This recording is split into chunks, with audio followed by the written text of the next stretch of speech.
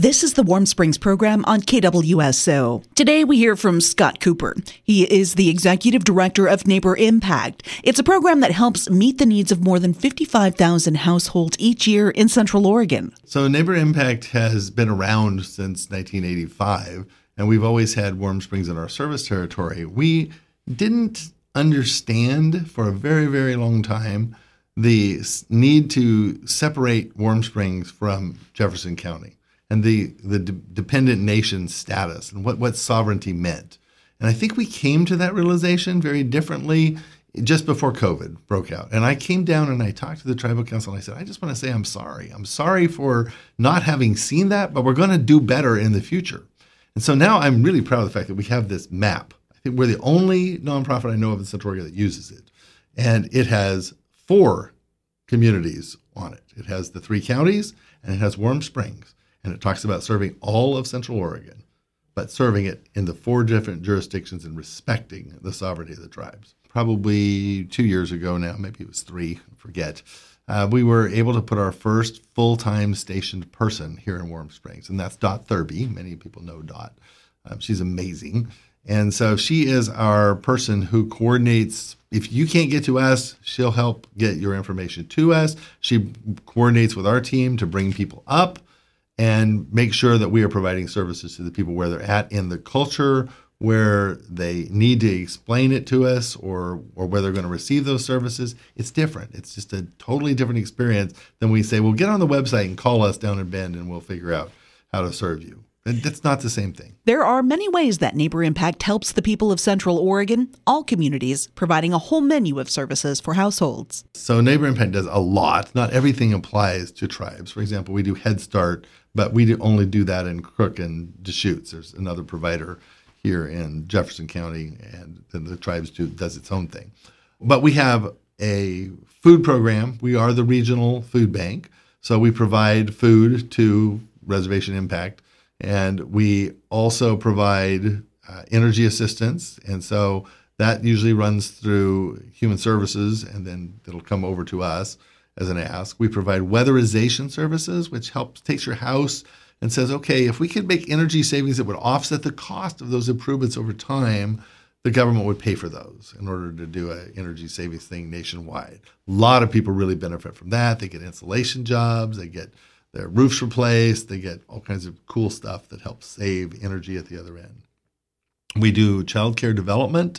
That's not doing childcare. That's helping small providers be better at what they do, as well as stand up. We're distributing money from the state of Oregon right now for small providers interested in getting into that business. If anybody out there is thinking about becoming a childcare provider, let us know. We'd like to talk to you about that opportunity. We have a home ownership center helping people get qualified. Also, people to participate in a match savings program where you put in $1 and we give you $5, and then you keep saving toward opening a business or getting your education or buying a home, anything like that. Home ownership counseling, financial capability counseling, lots of programs like that. But whatever programs we can figure out that help economically struggling people get to a more stable place, that's what we try and focus on. NeighborImpact is known for helping households with things such as food assistance, energy assistance, and weatherization. Executive Director Scott Cooper says the program has stepped up its services to the Warm Springs Reservation and made real efforts to work with the tribe as a sovereign nation with unique cultural values. One event NeighborImpact was in Warm Springs for recently had great success, and he says they plan to be back again soon. So it was our first housing event held at Warm Springs, and we coordinated that with Danielle and crew over at the Housing Authority. And we brought in our team and we said, all right, what can we do to help people from getting evicted out of their apartments and homes for non-payment of rent, because there was a little bit of had piled up over COVID. And so we were able in one day to distribute $103,000 in rental assistance. It was wildly exceeded expectations. It was so cool.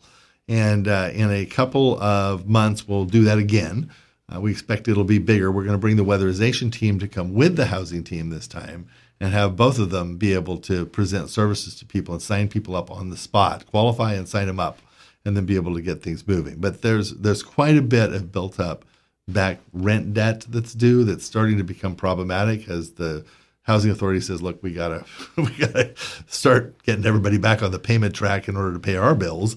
And so that was a wonderful opportunity to relieve that burden for the Housing Authority, as well as to do some real good here in the community. The NeighborImpact Food Bank provides food for Central Oregon through its network of partner agencies and direct client services. So you have to think about the fact that when people get SNAP benefits, what we used to call food stamps, they only pay for about 20 days a month of food. And then you have to figure out where you're going to get the other 10 days. So there's this shadow system that runs alongside of the public system that helps close that gap. It isn't funded by the government. It is funded by private donations, mostly very much from the faith community. They're huge contributors, as well as the philanthropic community. So if you think about like a wholesaler and a retailer, we're the wholesaler. So we have the big warehouse, and we bring in food through Oregon Food Bank and Feeding America and USDA Commodities, and we get it all at the warehouse, and then we redistribute that to 57 different partners throughout Central Oregon. And they're the retailers. That's the store, the St. Vincent de Paul that you go to, the Reservation Impact that you go to. That's the local food bank that you know and love. You might see a little plaque somewhere that says NeighborImpact on the wall. We hope you do. You're supposed to. If you don't, because we need to get you a bigger one if you can't see it. But assuming that you go there, you get that food, you never know where it came from, but we're the backbone of that that's bringing all that in and making it available. Now, people do collect their own local food as well, and every one of our partners does. And we say don't haul it to Redmond so that we have to backhaul it again back to where it came from. By all means, give to your local food bank first, and then from your excess, please consider the regional food bank as well. We have huge purchasing power because we buy so much food. We buy over 4 million pounds a year. And so we can buy probably 5 cans of soup for every can you can buy, just because we have that purchasing power. And Oregon Food Bank, which we're a partner of, has even more purchasing power. So that's how we keep people fed in the off season. Pre-pandemic, we were feeding 16,000 people a month. Post-pandemic, we're feeding 60,000 people a month. And 16 to 60 is kind of a jump, and it hasn't gone down, and it doesn't appear to be going down. And what's happening out there that really bothers us is people have to put all their money toward their rent or their mortgage or their childcare bills, and there's no money left. And when you don't have any money left, what you squeeze on is food, because food is the one thing that's expendable, except it really isn't. I mean, food is the oldest form of charity in the history of the world. And why we should even have a debate about whether people should have enough to eat if we're somebody that's trying to deal with poverty is beyond me. Yet we do seem to be stuck in that mode still. Last year, a box of lettuce was $19 at the wholesale level. Today, a box of lettuce is over $100. We've just had some crazy things happen in the food market, and people feel that pinch.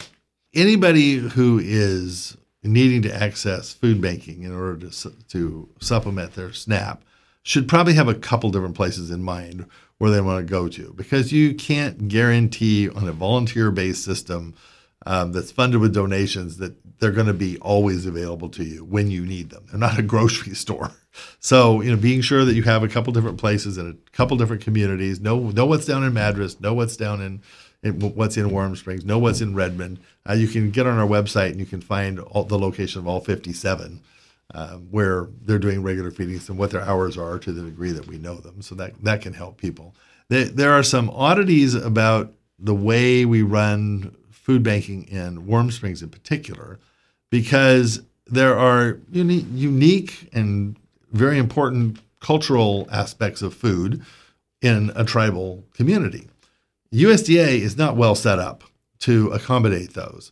So they like to have their little commodities place where they serve only USDA branded commodities approved according to their ways and foods that they recognize as standard. Well, that doesn't work for a tribal community. So in Warm Springs, we actually have 2 different facilities, technically. You would never know it, but technically operating side by side, one of which is USDA and one of which accepts other donated goods and things that we can distribute to people then without running afoul of USDA's rules. It's a silly man-made rule made by people who last studied history in 1880, I think. Its Warm Springs office is open Tuesday and Thursday mornings 9 to noon or by appointment. Reach them by phone 541-553-0497 or email dorotheat@neighborimpact.org.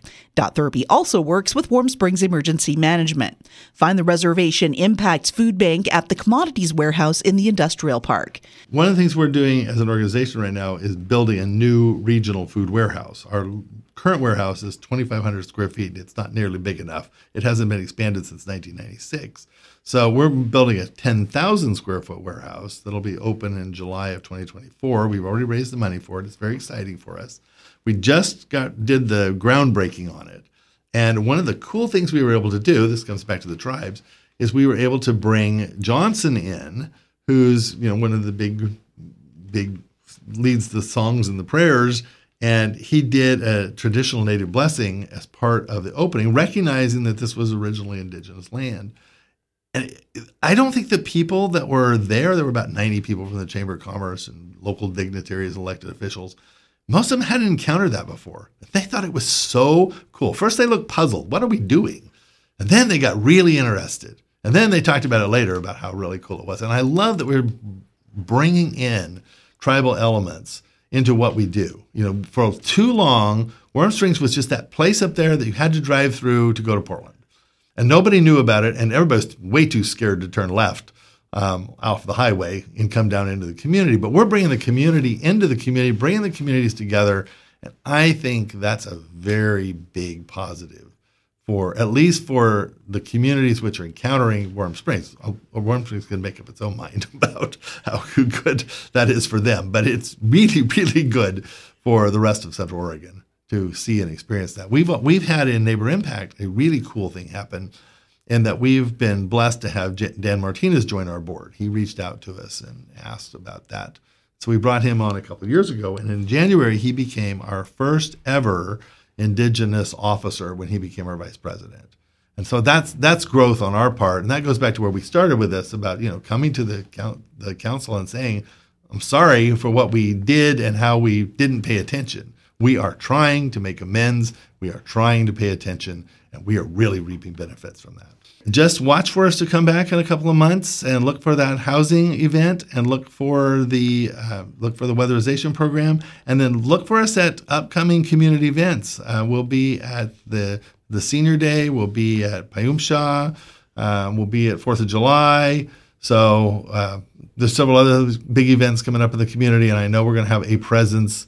Some bigger than others, but a presence at every single one of them. And then don't forget, if you need anything and we might be able to help, call Dot Thurby. That's what she's there for. Scott Cooper, Executive Director with Neighbor Impact. Thank you for listening to the Warm Springs program on 91.9 FM KWSO.